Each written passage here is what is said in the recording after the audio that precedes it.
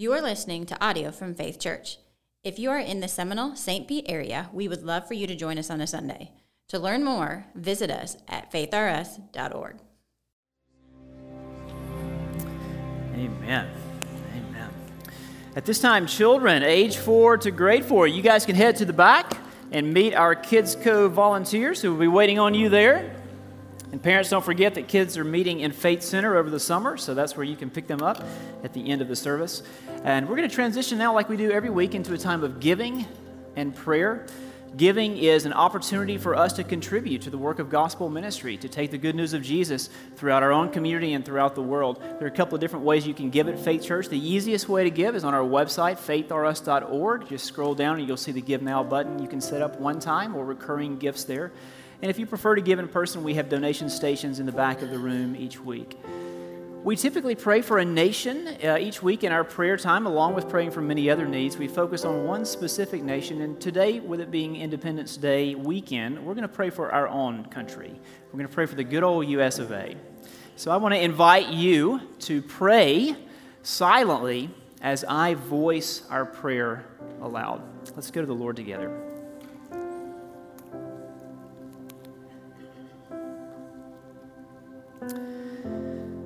Father, you are good.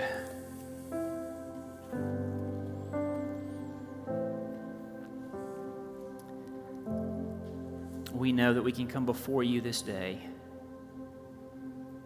bringing all of our needs to you. And you hear them. You are all wise and you are all powerful. So we begin today by praying for our own country. Your word teaches us to pray for those in authority. I urge that supplications, prayers, intercessions, and thanksgivings be made for all people, for kings and all who are in high positions, that we may lead a peaceful and quiet life, godly and dignified in every way. This is good, and it is pleasing in the sight of God our Savior, who desires all people to be saved and to come to a knowledge of the truth. 1 Timothy 2, 1-4. We pray, God, for all of those you have placed in high positions.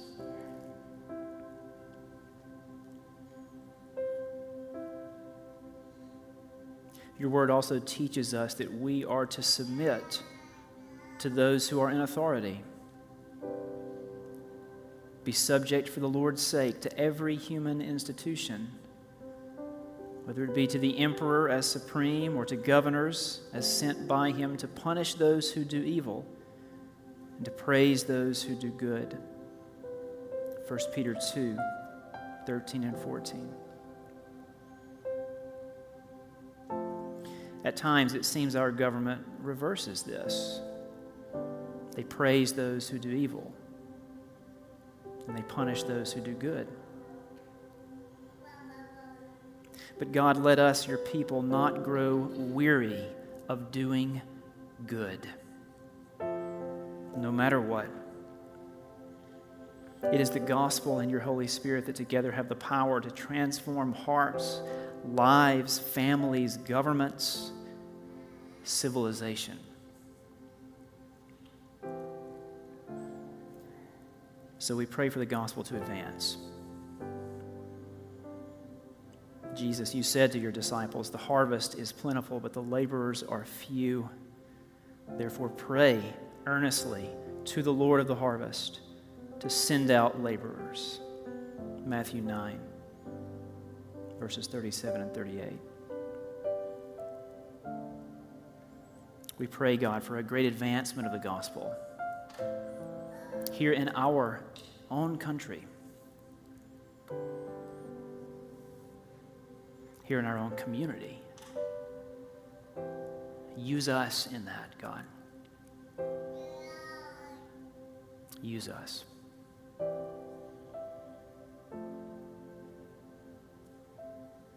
In Jesus' name we pray. And all God's people said, amen. If you have your Bible or your Bible app, you can go ahead and grab that and go with me to the Old Testament, to the book of Esther. We're going to look this morning at Esther chapters 1 and 2. If you don't have a Bible, we would love to give you a Bible. There are stacks of hardback Bibles on those tables in the back of the room. You can take one now or on your way out of worship today. That's our gift to you. And if you don't know your way around the Bible, no worries. The passages that we're going to study together will appear on screen so you can follow along with us. If you're willing and able, will you stand with me in honor of the reading of God's Word? All Scripture is breathed out by God, profitable for His people. So listen carefully to these words in Esther chapter 1, verses 1 to 9. Now in the days of Ahasuerus, the Ahasuerus who reigned from India to Ethiopia over 127 provinces, in those days, when King Ahasuerus sat on his royal throne in Susa, the citadel, in the 3rd year of his reign, he gave a feast for all his officials and servants. The army of Persia and Media and the nobles and governors of the provinces were before him, while he showed the riches of his royal glory and the splendor and pomp of his greatness for many days, 180 days. And when these days were completed, the king gave for all the people present in Susa the citadel, both great and small, a feast lasting for 7 days in the court of the garden of the king's palace. There were white cotton curtains and violet hangings fastened with cords of fine linen, and purple to silver rods and marble pillars, and also couches of gold and silver on a mosaic pavement of porphyry, marble, mother of pearl, and precious stones. Drinks were served in golden vessels, vessels of different kinds. And the royal wine was lavished according to the bounty of the king, and drinking was according to this edict. There is no compulsion. For the king had given orders to all the staff of his palace to do as each man desired. Queen Vashti also gave a feast for the women in the palace that belonged to King Ahasuerus. This is the word of the Lord. Please be seated. Today we are beginning a study of the book of Esther. This is one of the 39 books in the Old Testament. We have several genres in the Old Testament. Some books are poetic, others are prophetic. Esther is one of the historical books of the Old Testament, so it tells us a bit of the history of God's ancient people. Now, to understand this story, we need to know a little bit about where it fits on the timeline of God's people, and we'll get to that in just a moment. But I want to tell you at the outset that Esther is unique, and you'll find out more about how exactly it's unique. But this is a very unique book in the Old Testament that I think will speak powerfully to you, whatever might be happening in your life. Now, I'm going to kick off this series today, and then I'm going to hand the ball off to our preaching team, and they're going to carry it the rest of the way downfield. Over the next 4 weeks, we'll go about a chapter or two at a time, going through this entire story. My task today is to give you the background, the beginning of the story, and what to watch for in the remainder of the story. So let's start with the background. Where are we exactly on the timeline of the Old Testament? Long, long ago, but not in a galaxy far, far away, there was a great nation called Israel. The great king of Israel was David. After David's son, Solomon, after he dies, that great nation of Israel divides and becomes 2 kingdoms, the northern kingdom of Israel and the southern kingdom of Judah. The nation is divided against itself, and both parts are vulnerable. God had created this people. He had rescued them from slavery. He had given them this glorious task of reflecting His character and thereby being a blessing to all the nations of the world. But the people rebelled. They became more and more like the pagan nations around them. And so just as at the very beginning of the biblical story, when Adam and Eve rebelled, and God banished them from the garden. Now, at this part of the story, when those two kingdoms rebel against God, God allows foreign nations to invade and to conquer.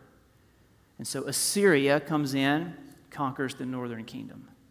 And Babylon comes in, conquers the southern kingdom.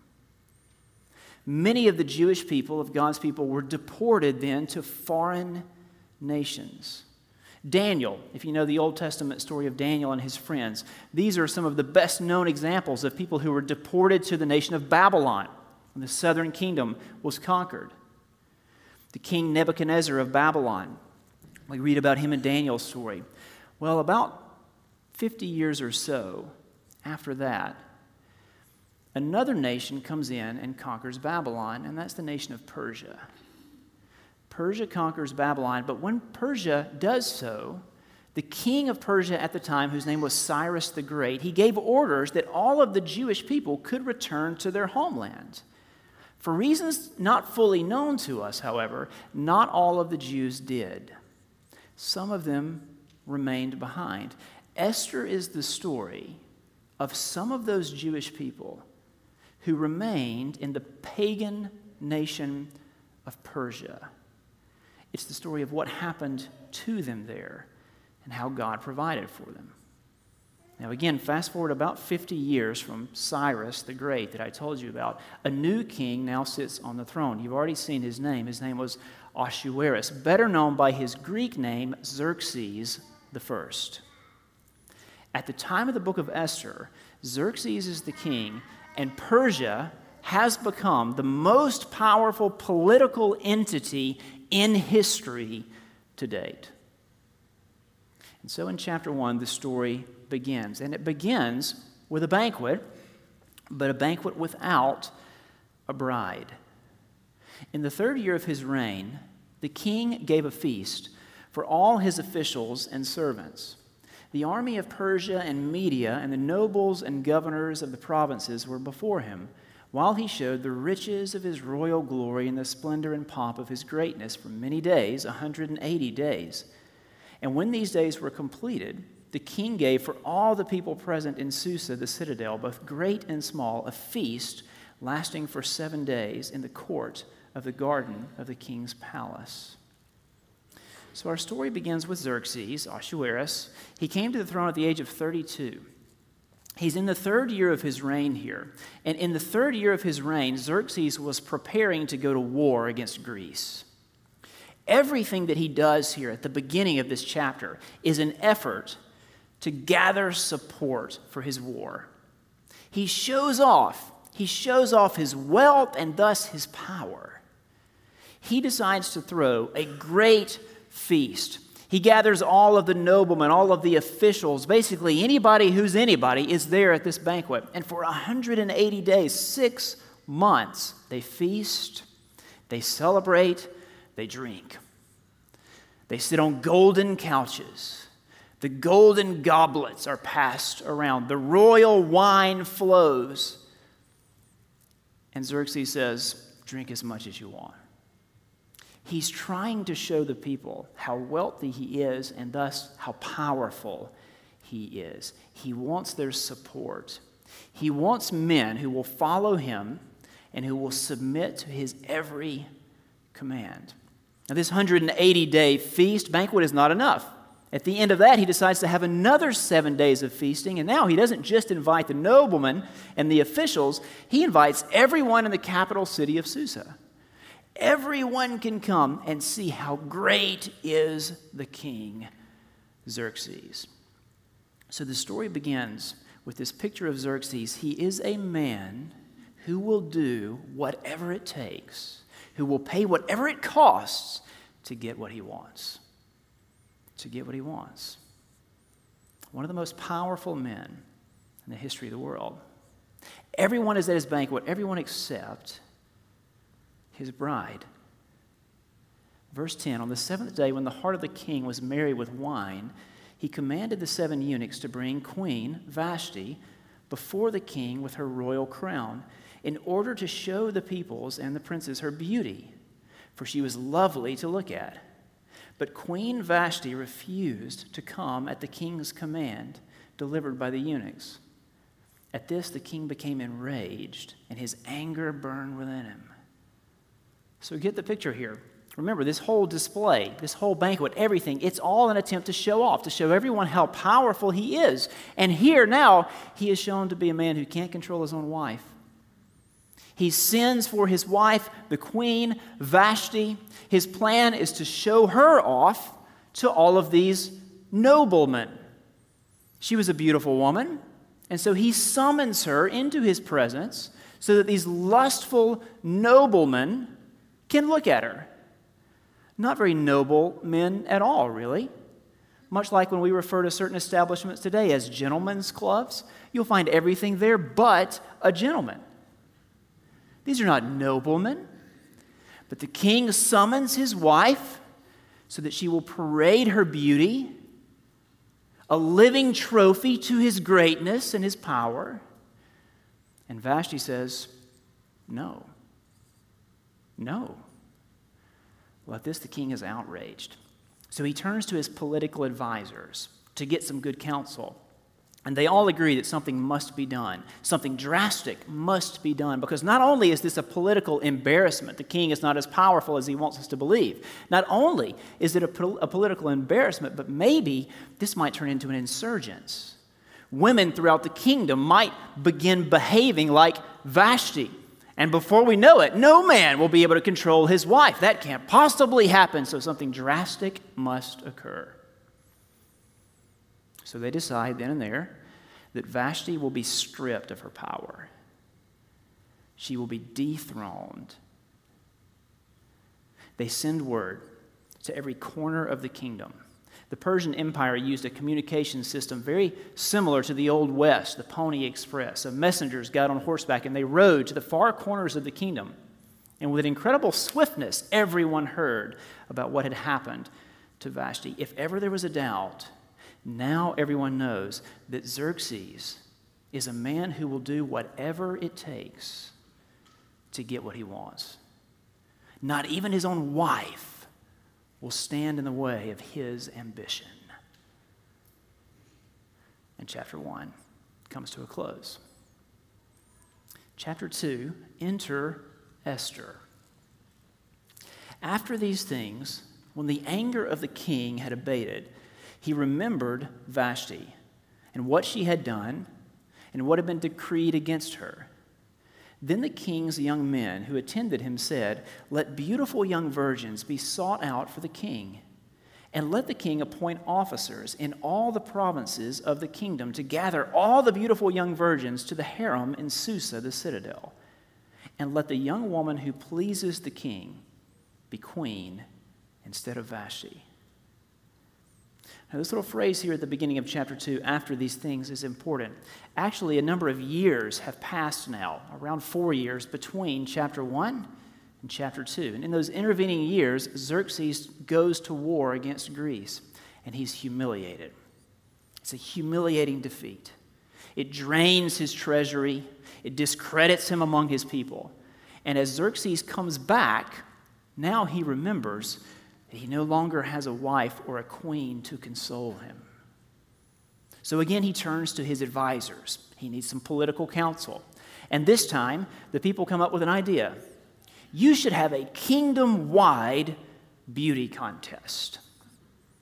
Every beautiful single woman should be brought to you one by one until you find the one woman who should become the new queen. Now, make no mistake, this is not some gallant endeavor to find the one woman who can wear the glass slipper. Xerxes is far from Prince Charming. In essence, when he makes this order, when he issues this decree, every beautiful single woman in Persia becomes his slave. They will be forced to leave whatever life they had and report to his palace, where for a year they will undergo cosmetic treatments and then be presented to the king one by one to be his slave for a night. Every single one of them will be used and discarded. Everyone except one. And this is when the camera zooms in on one particular Jewish family who is living in the Persian Empire. It's the first time we meet Esther. There was a Jew in Susa, the citadel, whose name was Mordecai. He was bringing up Hadassah, that is, Esther, the daughter of his uncle, for she had neither father nor mother. The young woman had a beautiful figure and was lovely to look at. And when her father and her mother died, Mordecai took her as his own daughter. So when the king's order and his edict were proclaimed, and when many young women were gathered in Susa, the citadel, Esther also was taken into the king's palace. The camera zooms in on this family that, honestly, they're nobodies. They're nobodies. We meet this young woman named Hadassah. That's her Hebrew name. She's being raised by Mordecai because she's an orphan. Mordecai is her older cousin. So she's an orphan woman, a nobody, a Jewish woman in the middle, a drop in the bucket that is the Persian Empire. But she's beautiful, and she's single. So she, along with all the other women in Persia, she becomes a slave. She's taken to the palace. Now, it's interesting. You notice this in the text, I think, that she actually has two names. Hadassah is her Hebrew name. She's also referred to as Esther. This is the way the narrator of the story refers to her. Esther, more than likely, was not her historical name, but a nickname. A nickname, it's a Hebrew transliteration of the word Ishtar. Esther, Ishtar, the goddess of love and war. And as the story unfolds, you'll see why Hadassah becomes known as Esther. Because when Hadassah comes to the palace, there is love and there is thunder. There is war. She's taken to the palace, Hadassah is, and she undergoes the same year-long beauty treatments that the rest of the women endured. Now, Mordecai is very concerned for her well-being. In fact, the last thing he says to her before she's transported, confiscated for the king is, don't tell anyone who you are. Keep your nationality, your background hidden. Don't tell anyone you're a Jew. Then she's taken to the palace, and Mordecai every single day goes to check on her, to gather information, to find out how she's being treated. Finally, after the year of cosmetic treatments, the day comes for Esther to appear before Xerxes. And when she does, something happens. She melts the king's heart, and he falls madly in love with her. Here's the way the narrator of the story puts it. The king loved Esther more than all the women, and she won grace and favor in his sight more than all the virgins, so that he set the royal crown on her head and made her queen instead of Vashti. This nobody, this foreigner, a Jewish girl, a drop in the bucket that is the Persian Empire, of all the people that the king could have chosen, he chooses Esther. It seems like God is up to something here. There's one final detail at the end of chapter 2 that shows us God is indeed up to something. Esther becomes the queen, and then not long after that, here's what happens. In those days, as Mordecai, her older cousin, was sitting at the king's gate, Bigthan and Teresh, two of the king's eunuchs, who guarded the threshold, became angry and sought to lay hands on the king. And this came to the knowledge of Mordecai, and he told it to Queen Esther. And Esther told the king in the name of Mordecai. And when the affair was investigated and found to be so, the men were both hanged on the gallows, and it was recorded in the book of the Chronicles of the presence of the king.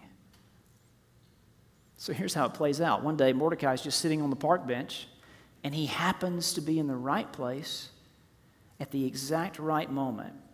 And he hears these two conspirators, they even sound like thugs, Bigthan and Teresh, and they're talking about how they plan to assassinate the king. For some reason, they're unhappy with him. Maybe it was because of that humiliating defeat in his war against Greece.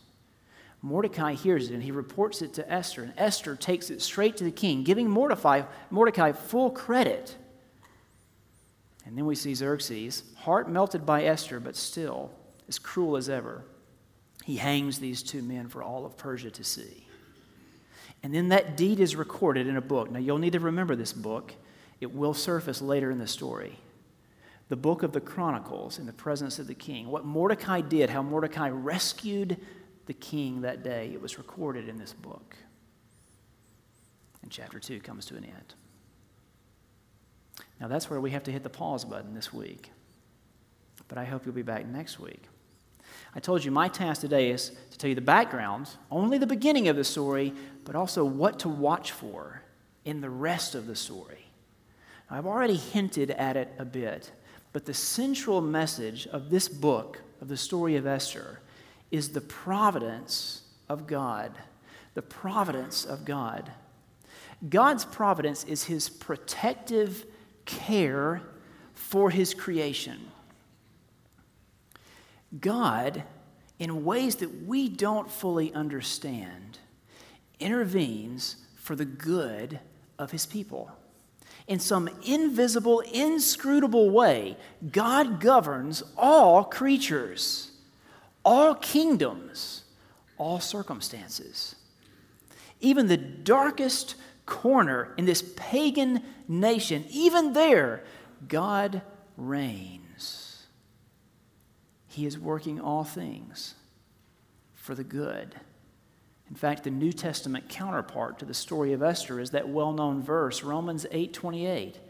And we know that for those who love God, all things work together for good, for those who are called according to his purpose. So what does this mean for Christians today? What does this mean for you and for me?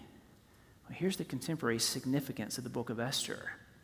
This book teaches us that even when we cannot trace God's hand, we can trust his heart. I told you at the beginning that Esther is unique. Here's how. It is the only book in the entire Bible, that does not use God's name. Not once. You might hear that and conclude then that God is absent from the story, but nothing could be further from the truth. The absence of the name of God is part of the genius of the story. Even when we cannot trace God's hand, we can trust his heart. He is always working behind the scenes in ways we don't fully understand. Again and again, we'll see this in the story of Esther. The action of the story will be moving in a direction that seems to be calamitous for God's people, and God will bring a great reversal. He'll redirect everything.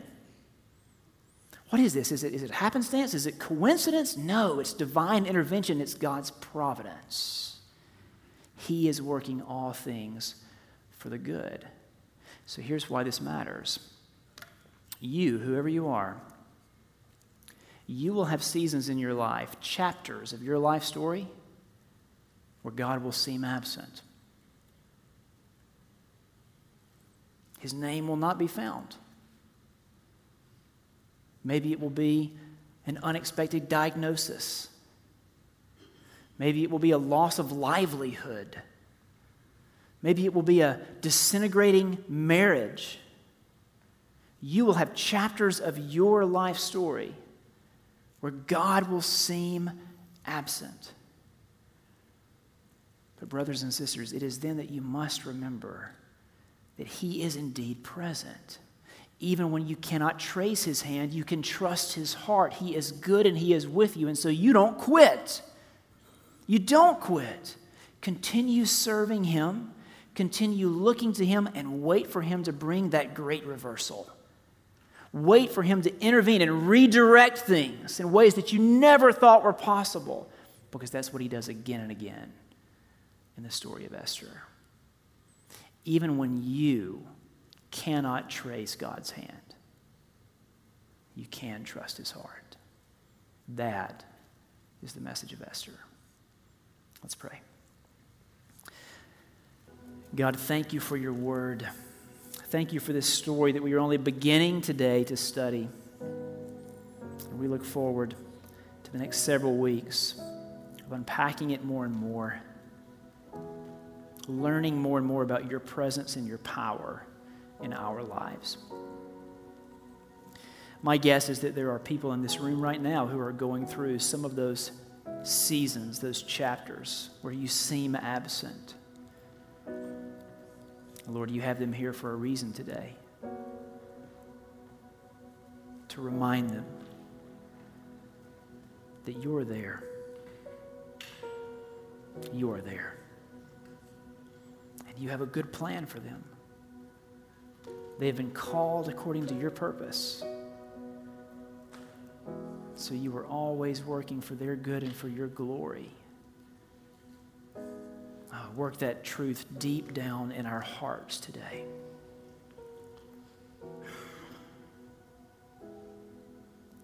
As we move into this time of communion, we recognize, God, that this is the greatest of all reversals. A situation that seemed calamitous, the cross. God, you used that to bring healing, salvation to us. The cross is our victory. We celebrate this truth together today. In Jesus' name, amen.